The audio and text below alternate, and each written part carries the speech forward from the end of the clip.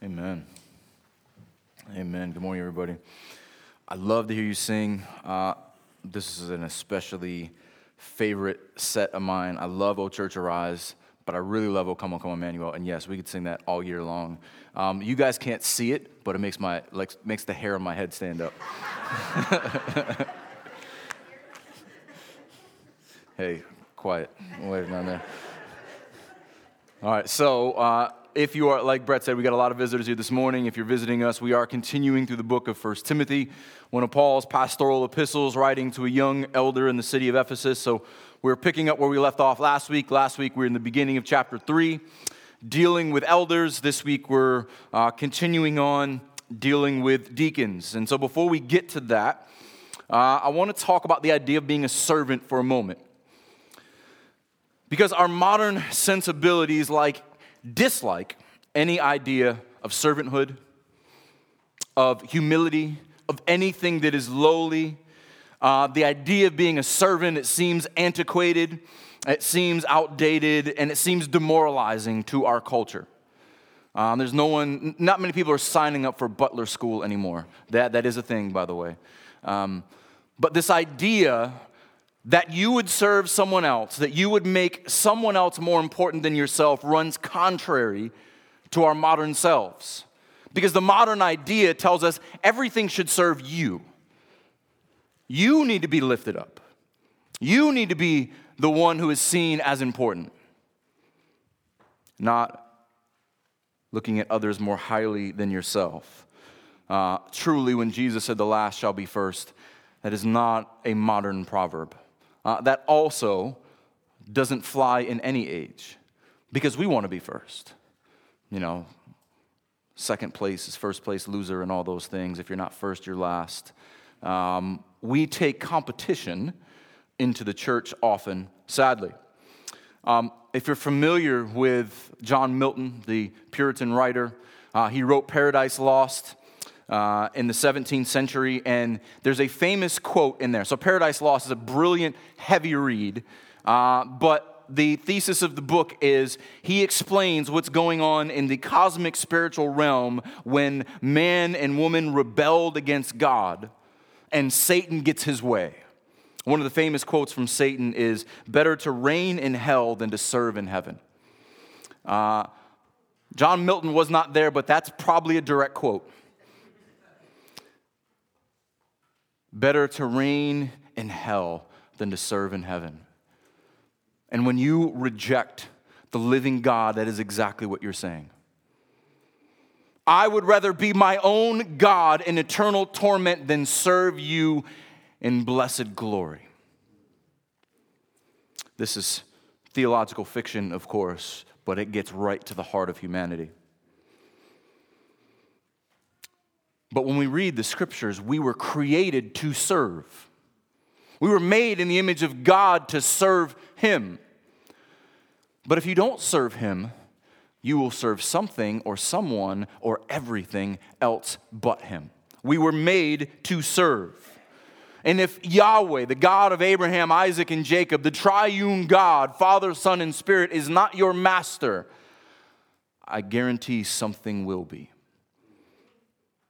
And that is an inferior master who can never deliver on what he promises or what she promises. But how many of us do this? How many of us serve the master of money, the master of power, the master of influence, the master of our jobs and our accomplishments, the master of our children or our children's activities, the master of sports or anything else? That becomes the focus that our lives revolve around, and we don't realize we have become their slave. That's why we read from Romans 6 earlier. We are slaves to something. If you are not a slave to Christ, a slave of righteousness, you are still a slave to sin. And you are a slave to whatever you hold most dear. Even if it's someone in your family, they are not meant to stand in the place of God. Romans 6 gives this dichotomy of being a slave to sin or a slave to righteousness.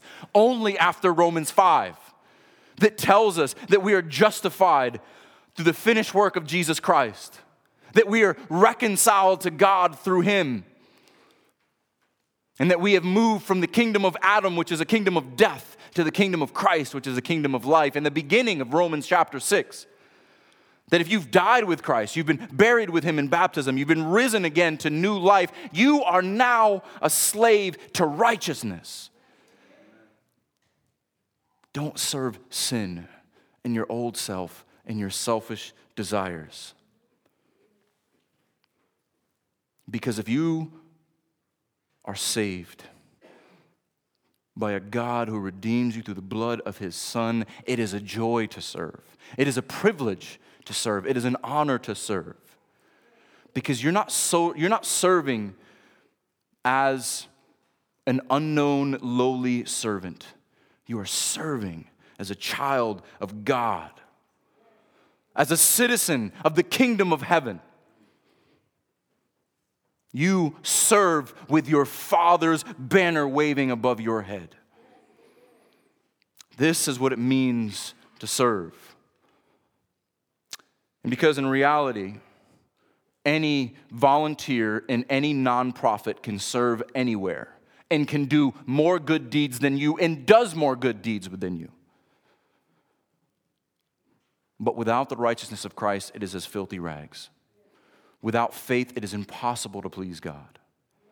And so even in our meager efforts, in our meager service, God is pleased if you indeed are in Christ Jesus because you bear His name and His righteousness. And so all this lead up about service is going to lead us to talk about deacons, because the word deacon simply means servant. The root is one who serves tables.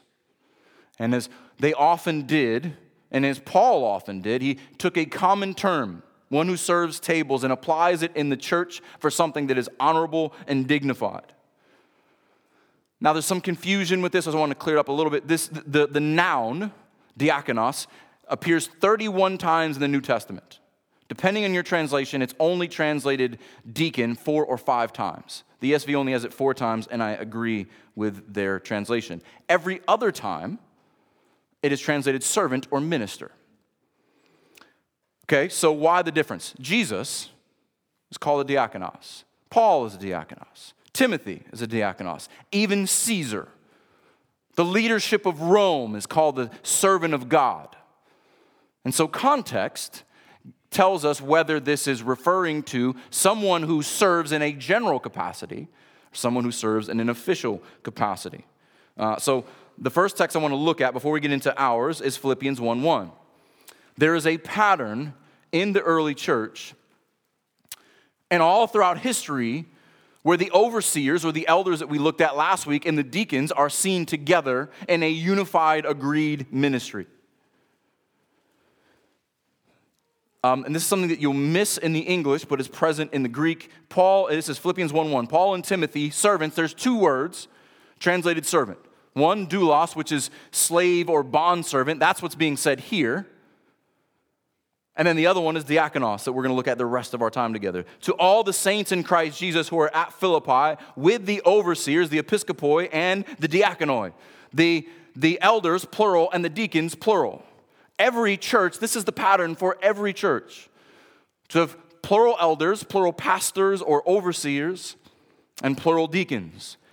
But notice how Paul begins this. Paul the apostle and Timothy, his right-hand man, the elder, are called slaves. They use the lower term to address saints and the servants and overseers within the congregation. There is a whole ecclesiological statement, a statement about the church itself that's being stated in one verse, and we don't have time to get into all that.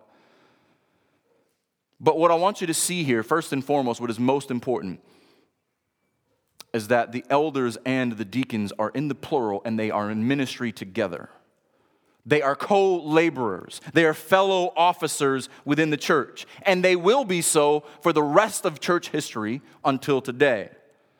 And so as we go through this text, and we're going to look at a lot of the similarities between the two, between our text from last week and this week, and some of the differences. But I want you to know, when we read these, they are meant to be read together. They are meant to complement one another. And Paul makes places or points of emphasis in one that he doesn't in the other. But there's going to be application for both. If that makes sense, it will as we go through. So we're in 1 Timothy chapter 3. Grab a Bible if you didn't bring one with you. 1 Timothy chapter 3, beginning in verse 8.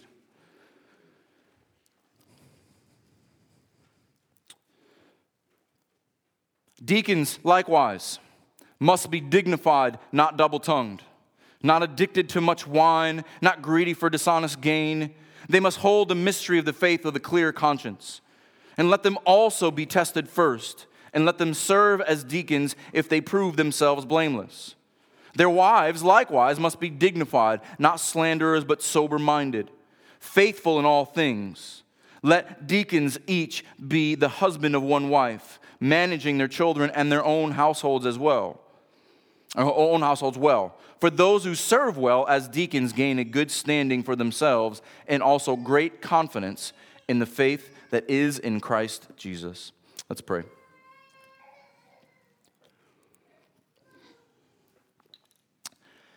Heavenly Father, be with us this morning as we walk through your word, as we sit under its authority. Help us to submit ourselves to what you have laid out for your church. And help us to examine ourselves according to its standard. I do pray specifically for our men this morning. Not every man will serve as an elder or deacon, but as we saw last week, every man should aspire to it.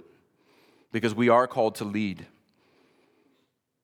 In our homes and in the church, we are called to be examples in character and dignity, being sober-minded, in self-control, holding fast to the mystery of our faith, putting great confidence in Christ Jesus. That is your will for every man in here. Pray for the women of our congregation as well. May they be like the honorable deacon's wife, who is dignified as well, who is an example to women, who is a complement to her husband, who encourages him and builds him up in the ministry, in their home, and in the church. Pray for young men here who want to be married and want to potentially be in ministry one day. Lord, I pray that you use this time to humble them and convict them and shape them into the image of Christ and mold them by your Spirit. And I also pray for those who are here this morning as visitors, who are stepping into a family conversation that is for the household of faith. May they see our desire for honor and for obedience and for order because of our submission to our Savior, and may it draw their hearts to Him. And it's in Christ's name we pray. Amen. So, chapter 3, verse 8. I tell you that these are meant to be read together because of the second word. Deacons, likewise. We're going to spend a little bit of time on both of the likewise that are in this passage. Likewise. When you see a likewise, it means, it's like something that came before. So what came before? The expectations for elders. So elders, the older ones, the overseers, the shepherds, as we looked at last week, there is a high bar for character. Like I said last week, we can teach doctrine, we can't teach character. And so likewise, there's a similar expectation for character. Likewise, from chapter 2, the men who are to lead in the church and lead in their families, lead as elders and serve as deacons. Likewise, both must be carefully selected. Likewise, both must be tested. Likewise, both must be publicly recognized. And so remember, this is written to Timothy, but this is read to the entire church. This is read to our entire church and the church throughout the ages. This is meant for the church. Because the scriptures give very little to the function of the deacons. We don't know what they do from day to day. This is the main text we have for the form of the deacons, what shape they are to take. And so we're going to spend some time digging into this. And so this was again, we'll bring you into a family conversation. If you were here last week for our members meeting, this was a main point of interest in the members meeting. We'll get there in just a moment when we turn to Acts 6. But as the church grows, we need elders. And we need deacons. We ask you to pray for deacons, and we ask you to recognize, as you read through this, think about men in the congregation who represent these things. You see leading their family well, who are examples. Pray for them, encourage them. Let me know. Let Brett know. And we said, guys, there's going to be some of you guys who we're going to tap on the shoulder. And then we also said, it's not for you young guys. We're glad you're here. We want you to learn. We want you to grow. But you need some life under your belt before you can be trusted in this role. But we are at a place where we're a bit overwhelmed. This is a beautiful thing. Sri was showing me a video from, 5 years ago. David's up front. Or David's like, the front row was the third row. There was no one in these first two rows. And then there was like 15 people here, 10 people here, and 3 people walking around in the back. And it's crazy in the ugly red carpet. And it's crazy to see that. And the Lord has blessed us and the Lord has grown us, but we need help. And I want to show you this morning how every member of the body is to be a servant in the body. But we need deacons who are servants among servants. We need men who fit these qualifications, but also get the reward that comes from serving in verse 13. Okay, so that's where we're going this morning. Again, if you're a visitor, this is a family conversation, a church conversation, but we're giving you a peek behind the curtain. This is what we do in the church, is what we talk about in the church.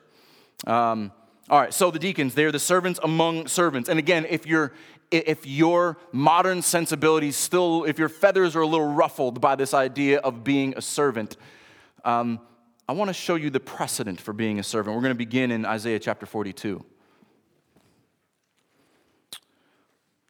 We follow behind our Lord, who did not come. He is king, but he did not come with the title of king. He came with the title of servant. And he was prophesied as one who served the people, the nations, and all of creation. Isaiah chapter 42, I want to read verses 1 through 9. This is a promise of the true and living God. One servant, and notice as I read through this, the yous are singular. When you talk to a Jewish person, they would say that the you here, the servant, is all of Israel. No, it's in the singular. It's not in the plural. There is one servant in mind. Isaiah chapter 42, behold my servant whom I uphold, my chosen in whom my soul delights. I have put my spirit upon him. He will bring forth justice to the nations. He will not cry aloud or lift up his voice or make it heard in the street. A bruised reed he will not break, and a faintly burning wick he will not quench. He will faithfully bring forth justice.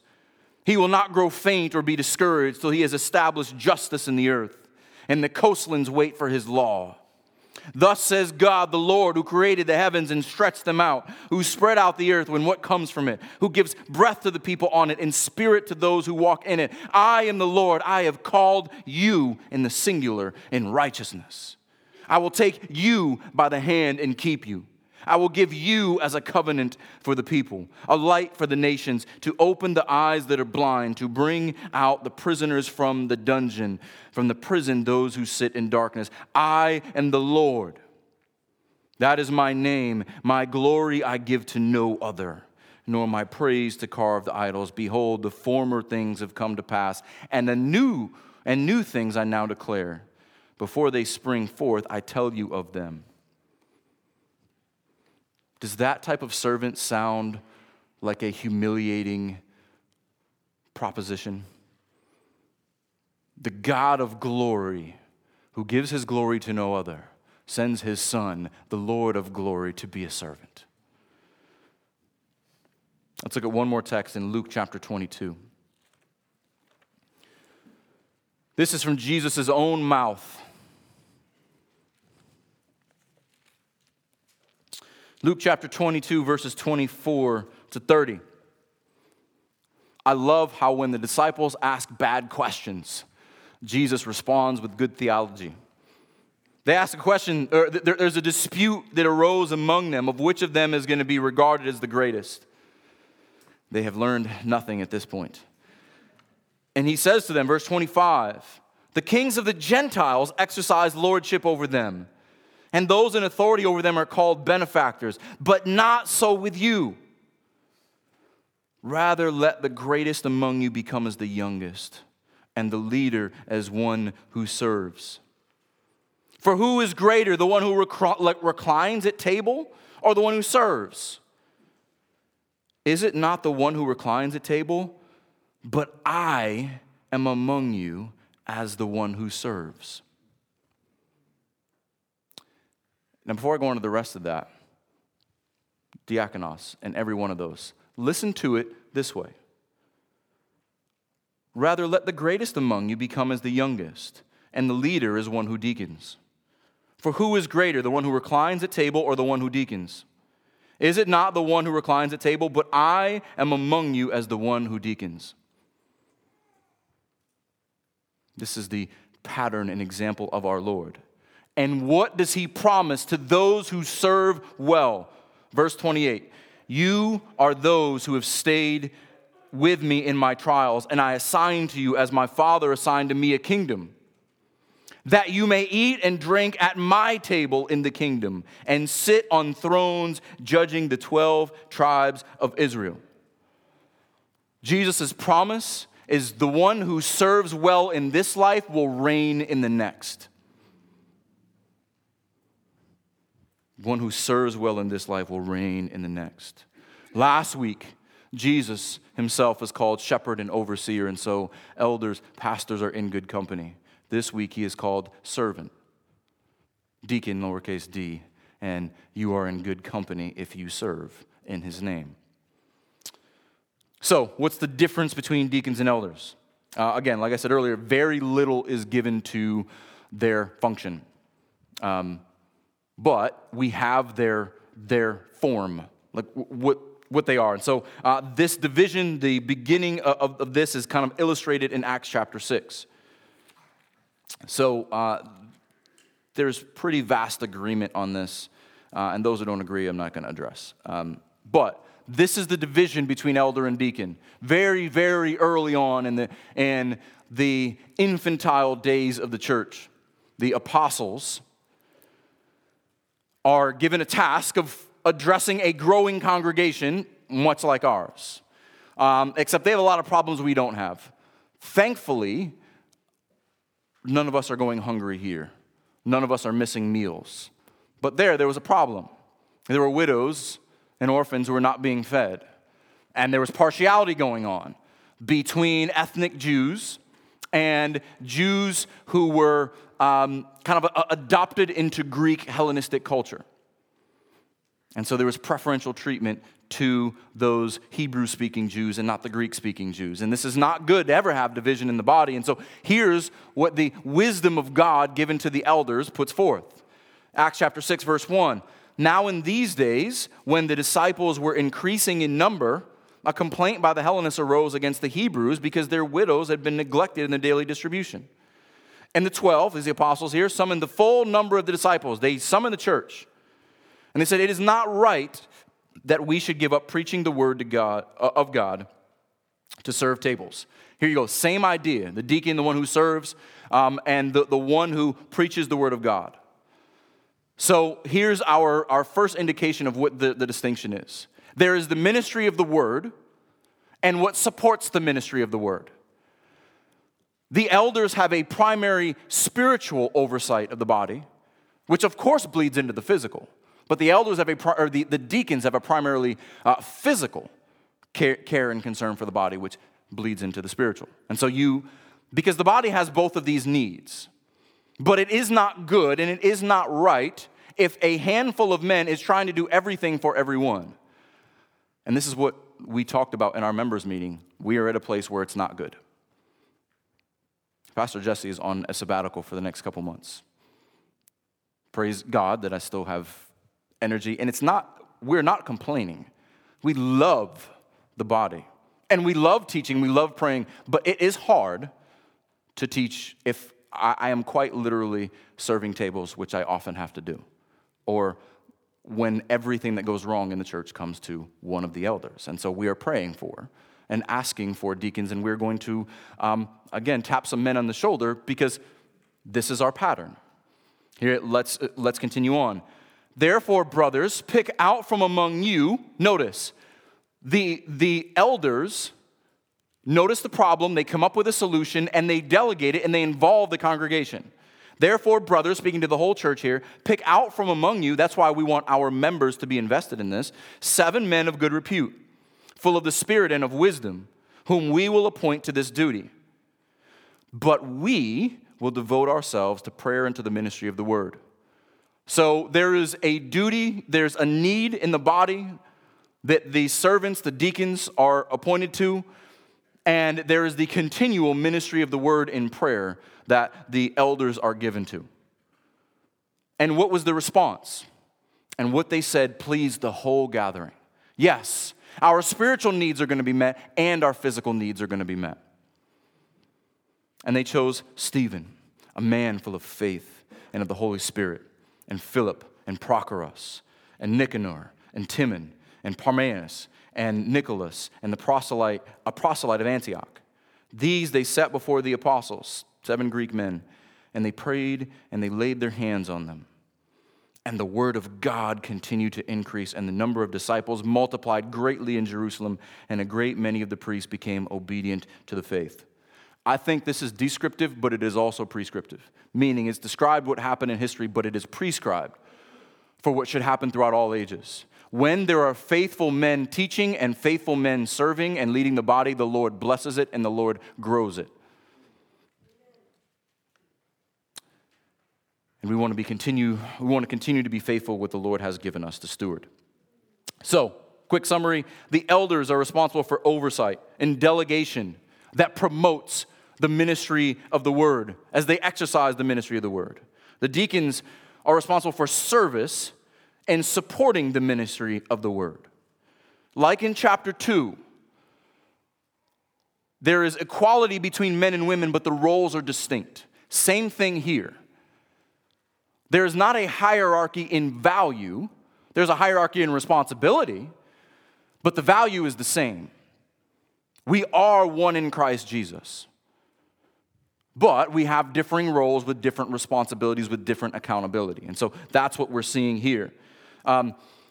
There's resources that we use quite often, biblical eldership. Alexander Strauch has written a lot of great books on this. And so his book, Paul's Vision for the Deacons, assisting the elders with the care of God's church. So he uses the terminology of elder or deacons being assistants to the elders. They are men in the church who are given agency, who, under the authority of the elders, are given direction and responsibility in particular areas. Some of the other terminologies that we use and are helpful in other books is there's a 9 Marks book on deacons. It's really good, and they use the picture of a shock absorber. You know, when you're riding over difficult ground and you go over bumps, if you don't have shock absorbers, you're going to be bounced all over the place. But when you have a good shock absorber, someone to stand between you and the hole in the ground or the rocks on the path, the ride becomes smoother. And so in that way, deacons function as eyes and ears and hands to the elders. Hey, I saw this problem over here, but it's so encouraging every time a man in the congregation comes to me, and how often our deacons come to me and say, hey, I saw that this was going on, but I talked to him and we were able to take care of it. There's a need over here, we'll handle that, we'll take care of it. And that becomes a great blessing to the elders and an extension to the rest of the body. And let's be a little honest, I'll speak for Jesse and I here, this is hard. We want to do everything. We want to be involved in everything. We want to be a part of every conversation and be around the body all the time, but we can't. One thing that pastoral ministry I know has taught both of us is our frailty and our humanity in the very limits of it. And so we're getting in a place where we have reached the limits of our humanity. As superhuman as we are, this is as far as we can go. So if you have questions about this, I'm going to leave these up here. So they've got great resources on elders, on deacons, on spiritual maturity, and so we go through this with our elders, and we go through this with our deacons. The resources are fantastic. All right, so I haven't gotten past the second word yet. We'll move a lot faster. There's a lot of ground to lay before we went on. Deacons, likewise, must be. Remember this theme from last week. This is not optional. They must be. We saw this 4 times among the elders, another 3 times among the deacons. Deacons must be. This is a comprehensive character assessment. Maybe representative. I don't know if it's comprehensive, but it gives you an idea. So again, this is one of those messages, 2 weeks in a row, we're talking to men directly. But indirectly, we're talking to every believer in the room. Because what we learn about godly character here should be aspired to by everyone. We learn about service here, everyone should aspire to. We all strive toward godly character in the principles that are here. And so let's look at these briefly. There are 4 areas of self-control. Notice, self-control was the concern last week. Self-control is Paul's concern in Titus chapter 2 with men. I guess that's just a theme. Men, we need self-control. And so here's 4 ways that you can see in a man's life if he's able to control his actions and his affections and his urges. And in order to be trusted, you can't be a slave to your own desires and your own urges. You must be a slave to righteousness, not to your sin or to your preferences or anything else. And so deacons must be dignified. This is one who is recognized and respected by others. His character should be evident, and it's not a facade. You don't catch him when he's out of character. He is dignified in all situations. It doesn't mean that he's a stick in the mud and that, he's got to wear a suit at all times. But this is someone whose character is dignified. Whether you catch him by accident or he shows up on purpose. You see this unwavering character. They carry themselves as an example in a way that is commendable to all. Not to be double-tongued. You get the imagery here. It's self-explanatory.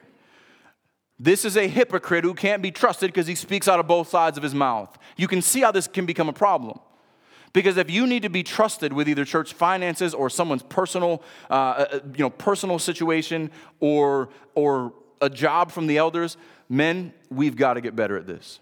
So many men are good at saying, of course I'll do that. Hey, I've got an idea. I'll take care of that. And how many times do you forget? Or do you just neglect it? Or do you do it halfway?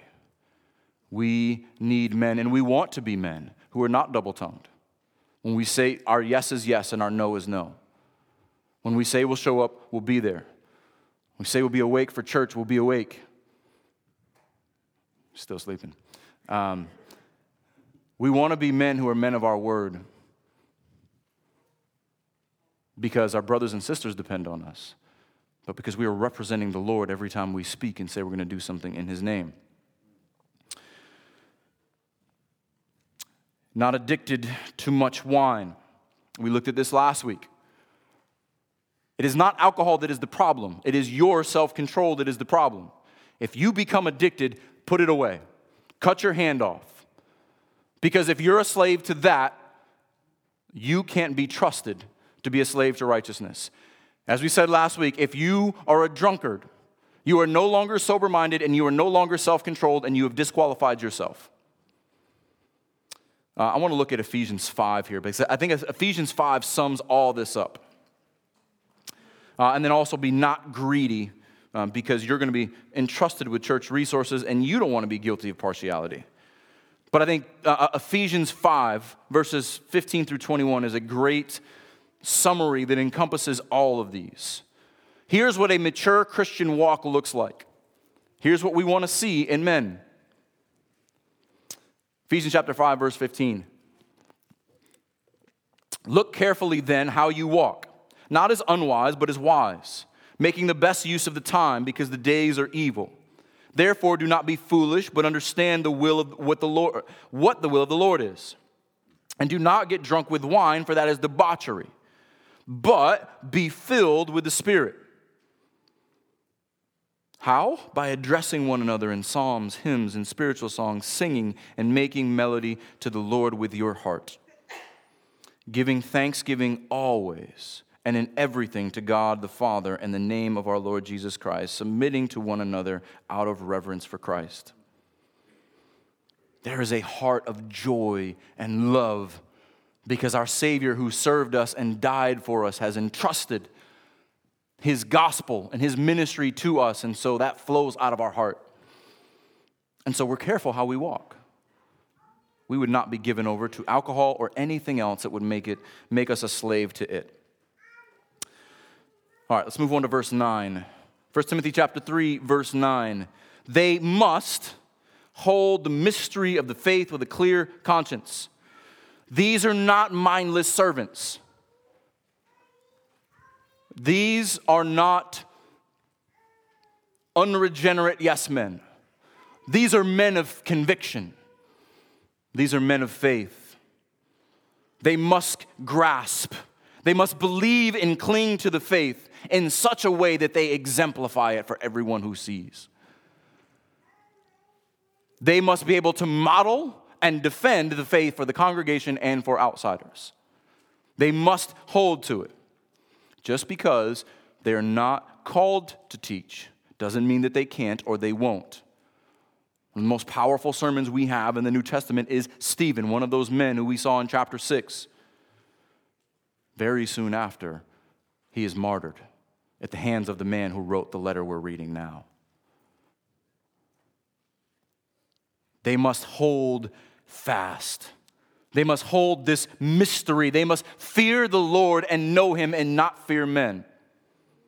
And what is this mystery? The mystery is Christian orthodoxy, which we're going to spend all of next week on.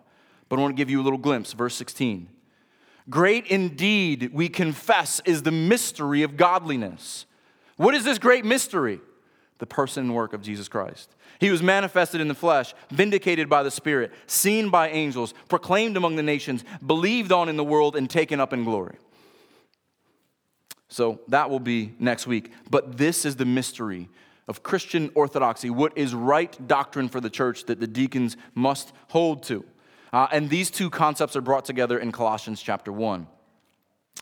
Colossians chapter 1, this section is my favorite pastoral section probably in the New Testament. But beginning in verse 24, I want you to see how these ideas come together here. This idea of serving and this holding to the mystery. This is Colossians chapter 1, verse 24. Paul also writing here, now I rejoice in my sufferings for your sake, and in my flesh I am filling up what is lacking in Christ's afflictions for the sake of His body, that is the church. Everything Paul does, he does for the church, of which I became a minister, diakonos here. Same word translated deacon elsewhere. He's not speaking about the official office, he's speaking about his function as minister. According to the stewardship from God that was given to me for you, to make the word of God fully known, this mystery hidden for all ages and generations, but now revealed to His saints. To them God chose to make known how great among the Gentiles are the riches and the glory of this mystery, which is Christ in you, the hope of glory. What's this mystery that the deacons hold on to? Christ in you. That is our hope. That is our glory. And so a deacon does not need to be a systematic theologian, but he absolutely needs to know that Christ is in him. And Christ is his hope. Christ is his salvation. And Christ is his future glory. And in the ministry of the gospel that comes out of that, Him we proclaim, warning everyone and teaching everyone with all wisdom that we may present everyone mature in Christ. This is the role of pastor. This is the elder's call. For this I toil in struggling with all of His energy that He powerfully works within me. The blending together of servants who hold fast to Christ in them so that the church his bride would be built up and encouraged, that they may be mature. And this is what we labor for.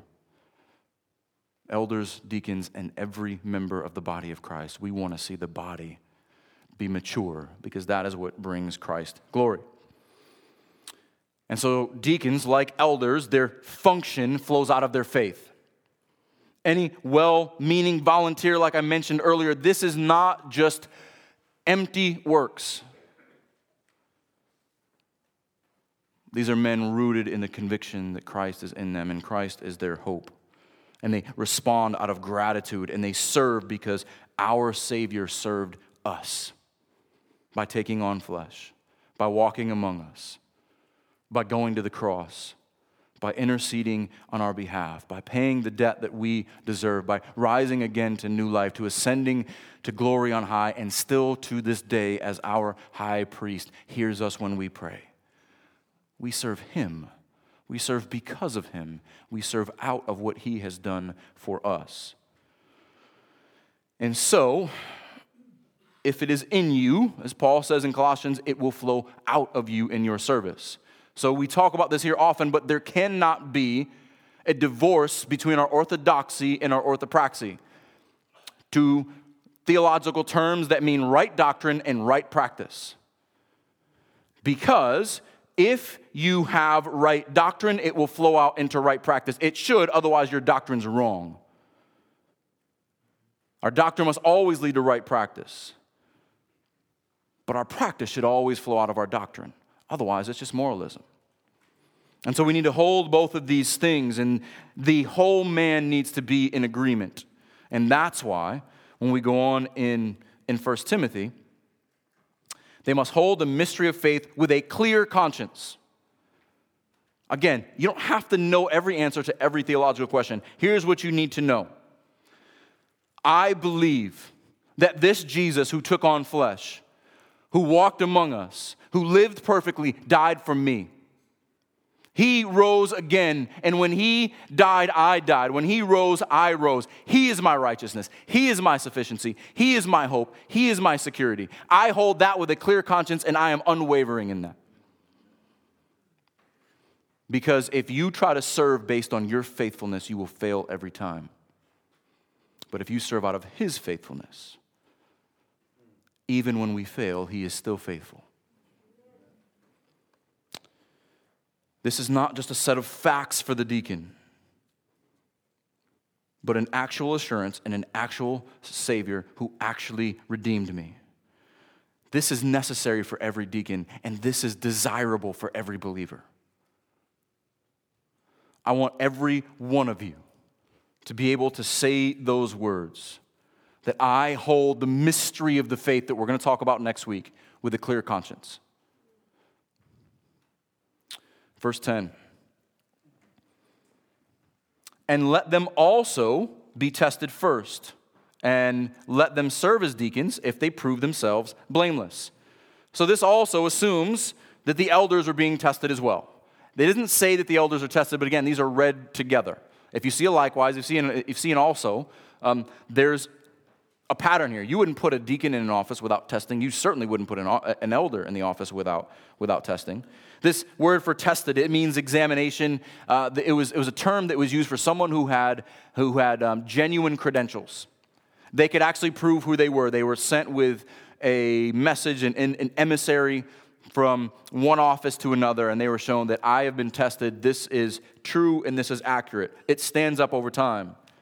This is the parallel to verse 6 that we looked at last week. He must not be a recent convert, or he may become puffed up with conceit and fall into condemnation of the devil. This testing takes place over time, over examination. And so this is one of those things. What does this look like? We don't know. We have no idea what this looks like, but Strauch is helpful here. He says, I thought this was a really helpful comparison.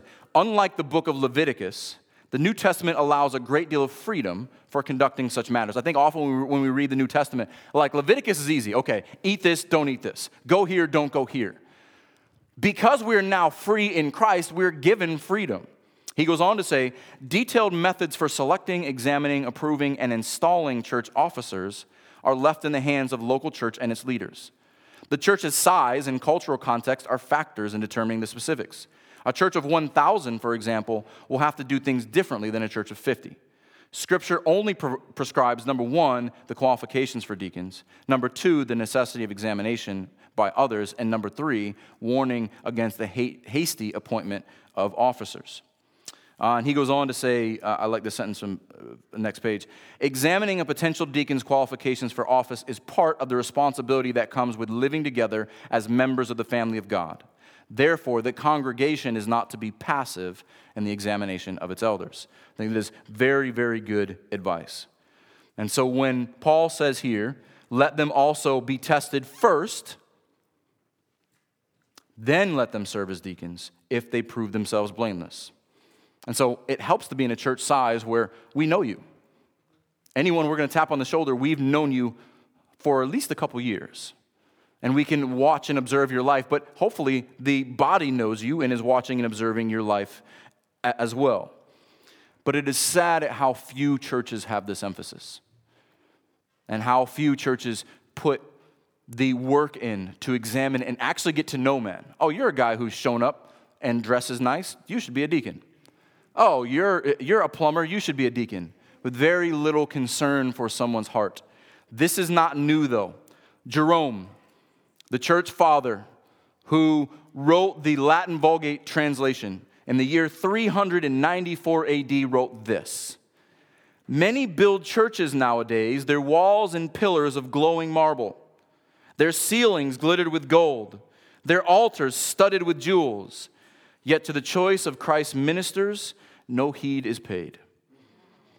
That is not a modern problem. That is a human problem.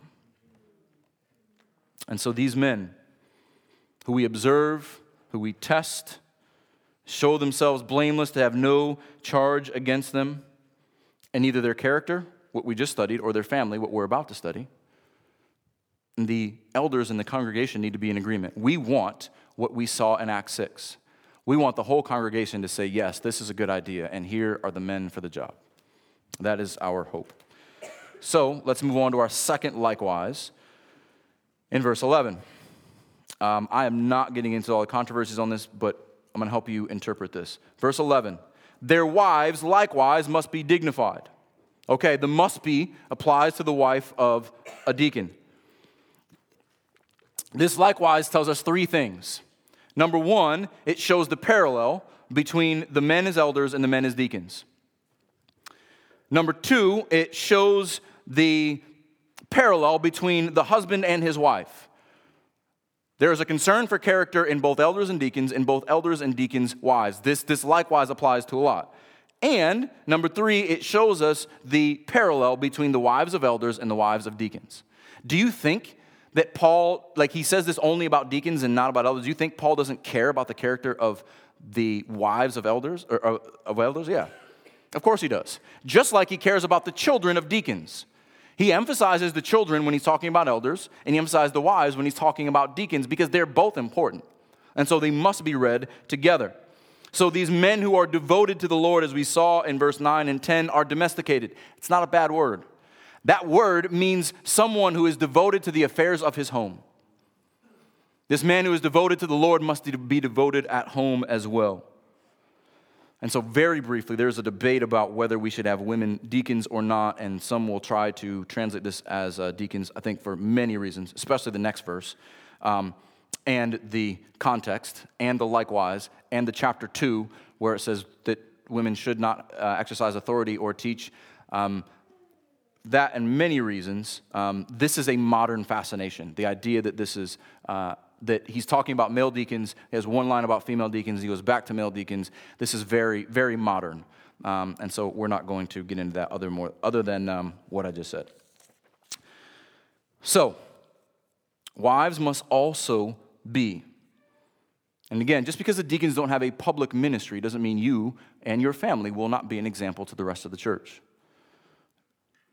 Plus, men, your ministry will flourish or flounder depending on the encouragement or discouragement of your wife. Your wife will either be a sail or an anchor for your ministry. She will either help you sail along and encourage you and walk step by step with you and hold you accountable and build you up,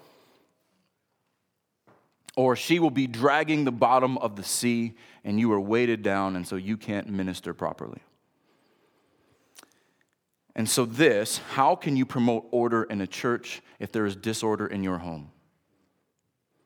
That is why she must be dignified, not slanderous, sober-minded, and faithful in all things. If she's not, you're unequally yoked and you can't serve.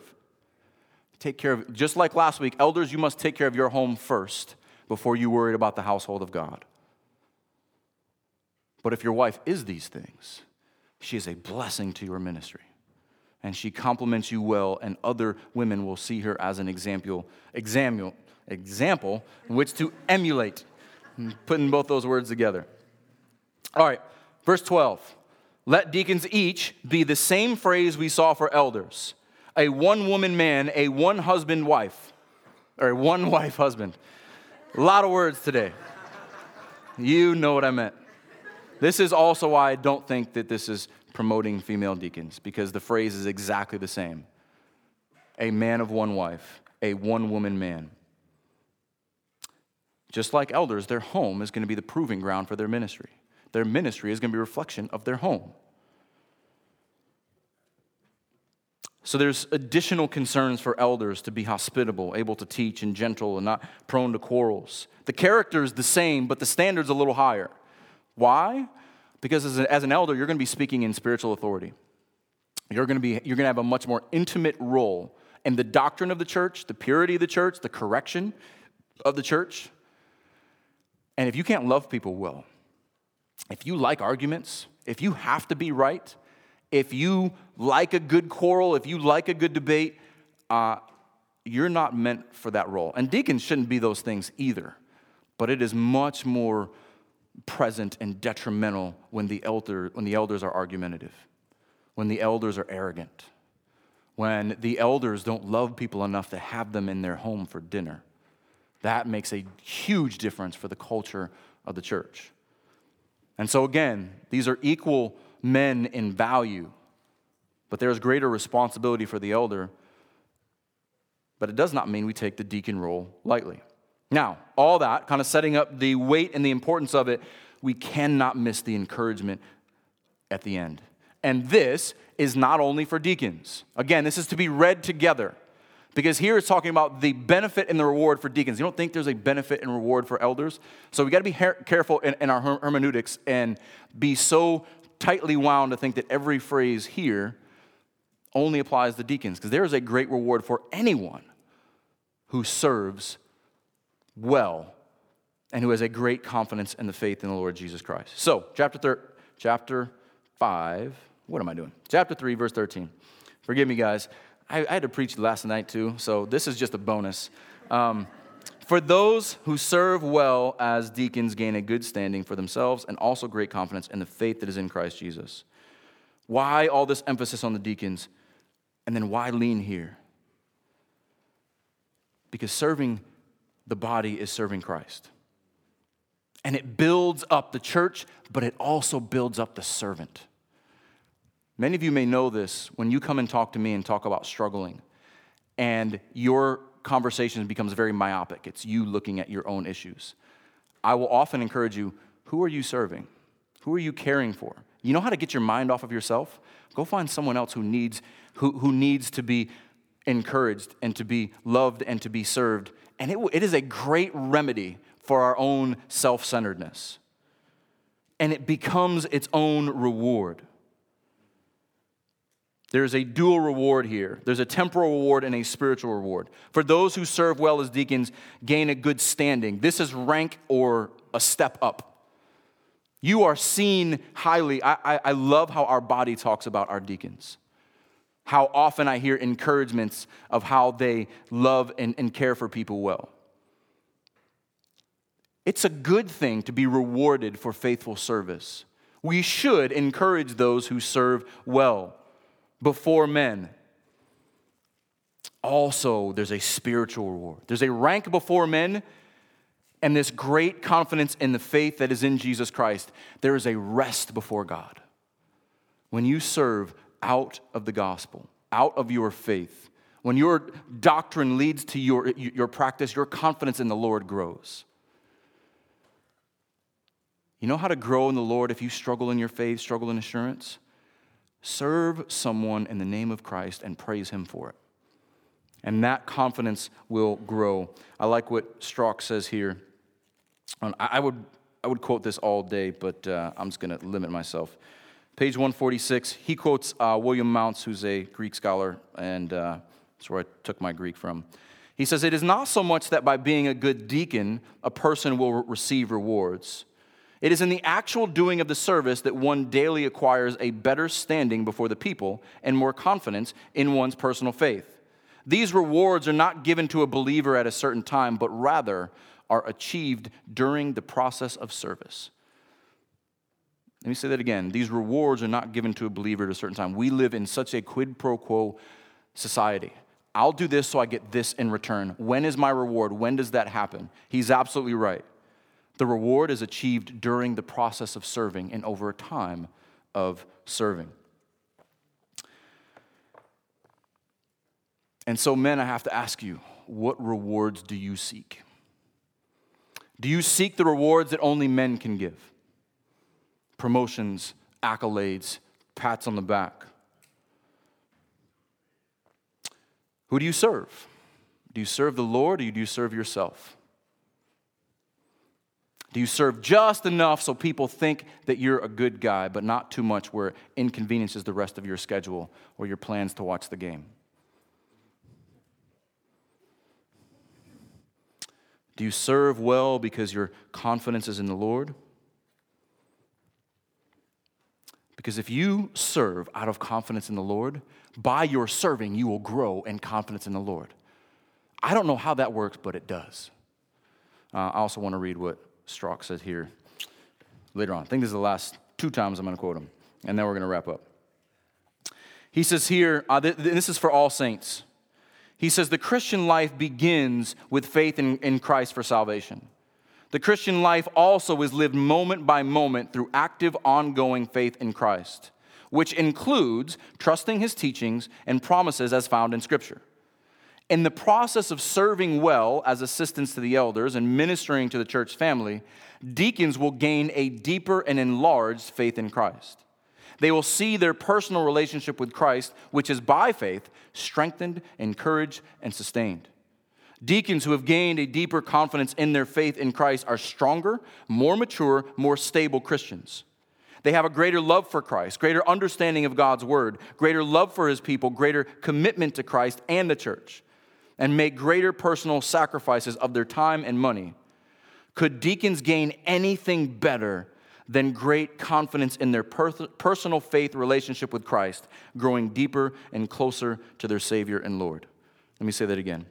Could deacons gain anything better than great confidence in their personal faith relationship with Christ, growing deeper and closer to their Savior and Lord? That's my desire for deacons. That is my desire for every believer. That's my desire as a pastor. That's why men, today in our men's study, and a full plug for the men's study, we're dealing with assurance of salvation. In the past, we've dealt with 1 to 3 chapters. We're just dealing with this. This is so vital, and everything else we've dealt with in the confession up to this point leads to assurance of salvation. And I want you to have that great confidence in the faith. These also come together in the book of Ephesians in chapter 3. So many Ephesians quotes, and there'll be many more next week. Ephesians chapter 3, verse 7. I want you to see how all these themes come together leading into this confidence in Christ. Ephesians 3, verse 7. Of this gospel I was made a minister, diakonos again, according to the gift of God's grace, which was given to me by the working of his power. To me, though I am the very least of all saints, this grace was given to preach to the Gentiles the unsearchable riches of Christ, and to bring to light for everyone what is the plan of the mystery hidden for all ages in God, who created all things, so that through the church the manifold wisdom of God might be now made known to the rulers and authorities in the heavenly places. This was according to the eternal purpose that he has realized in Christ Jesus our Lord, in whom we have boldness and access with confidence through our faith in him. Let me say that again.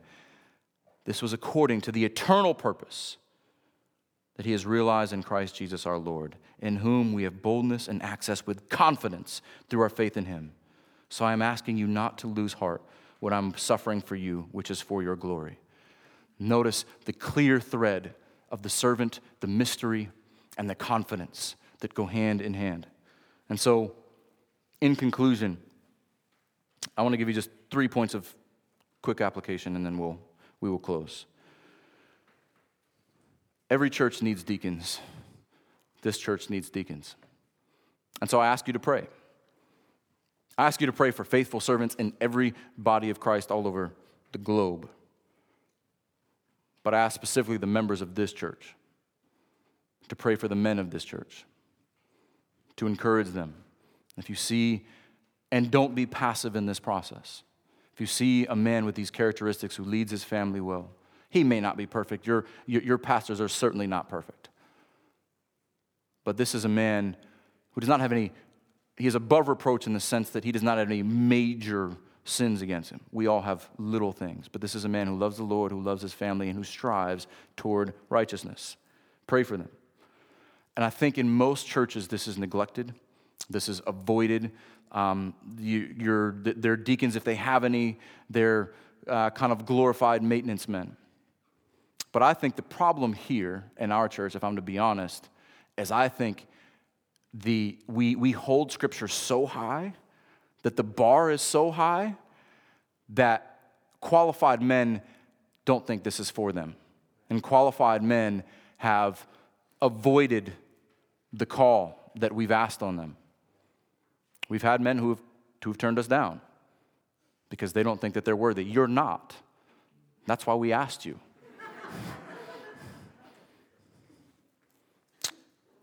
But I want to end with that encouragement. Because even if you think that you are not qualified, I was not qualified when I got here. Jesse was not qualified when I got here. And Brett's certainly not qualified. I love you, Brett.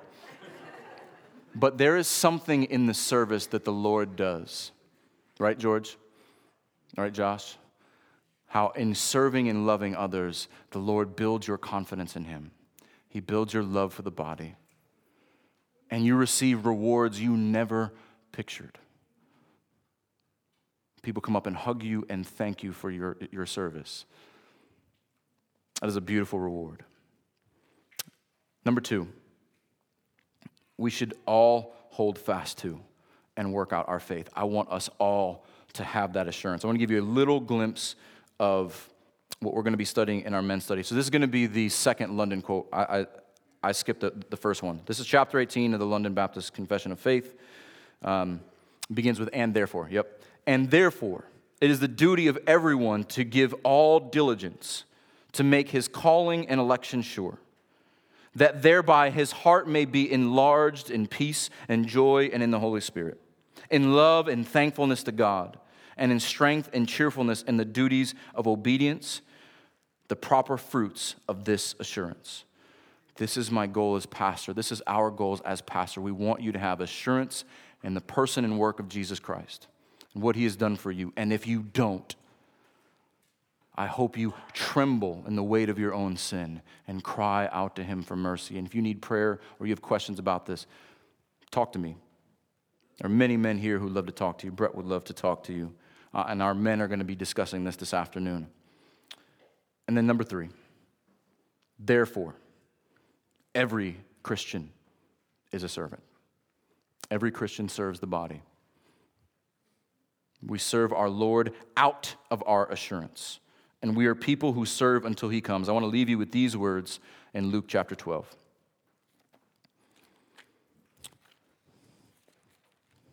Let us be these people. Luke chapter 12, verse 35. Stay dressed for action. These are the words of our Lord. And keep your lamps burning. And be like men who are waiting for their master to come home from the wedding feast, so that they may open the door to him at once when he comes and knocks. Blessed are those servants whom the master finds awake when he comes. Truly I say to you, he will dress them himself for service and have them recline at table, and he will come and serve them. If he comes at the second watch or in the third and finds them awake, blessed are those servants. But know this, that if the master of the house had known at what hour the thief was coming, he would not have left his house to be broken into. You also must be ready, for the Son of Man is coming at an hour you do not expect. Let's pray.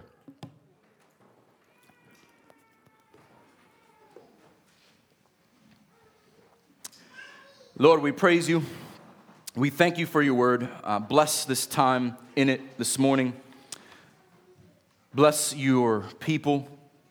May your Spirit work in our hearts and our minds and transform us according to it. May you convict us and conform us to your word. May we serve well. May you raise up deacons and more elders in this body as our men lead families. And as our women encourage their husbands and raise up children, that we may glorify you. Because we are all one in Christ Jesus, and it's in his name we pray. Amen.